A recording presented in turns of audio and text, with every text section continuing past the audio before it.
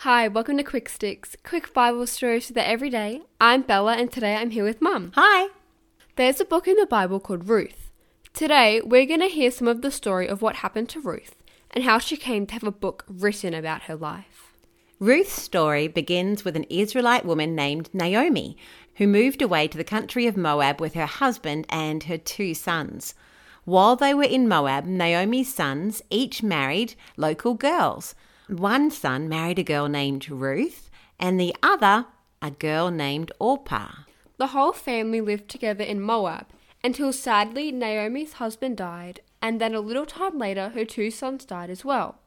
Now, Naomi was living in Moab with her 2 daughter-in-laws, Ruth and Orpah.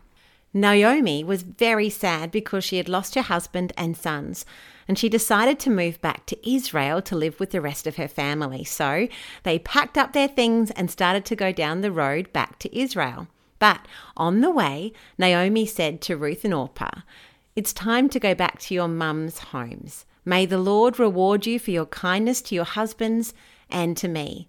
Then she kissed them goodbye and they all cried. The girl said to Naomi, "No, we want to go with you."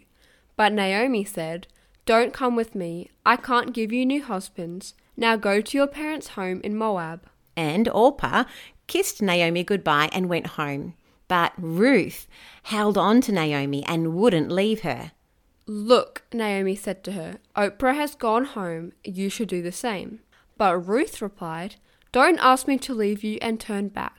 Wherever you go, I will go. Wherever you live, I will live. Your people will be my people, and your God will be my God." When Naomi saw that Ruth was determined to go with her, she said nothing more.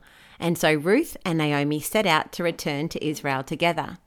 Naomi must have been so happy to have someone to come along and help her. It would have been so hard for her not to have her husband or sons anymore. And Ruth chose to be Naomi's family, even though she didn't have to. We'll find out some more of Ruth's story. God helped her to have a wonderful life because she made good choices to help and love someone else when they needed it most. That's good news. Have a great day. Bye.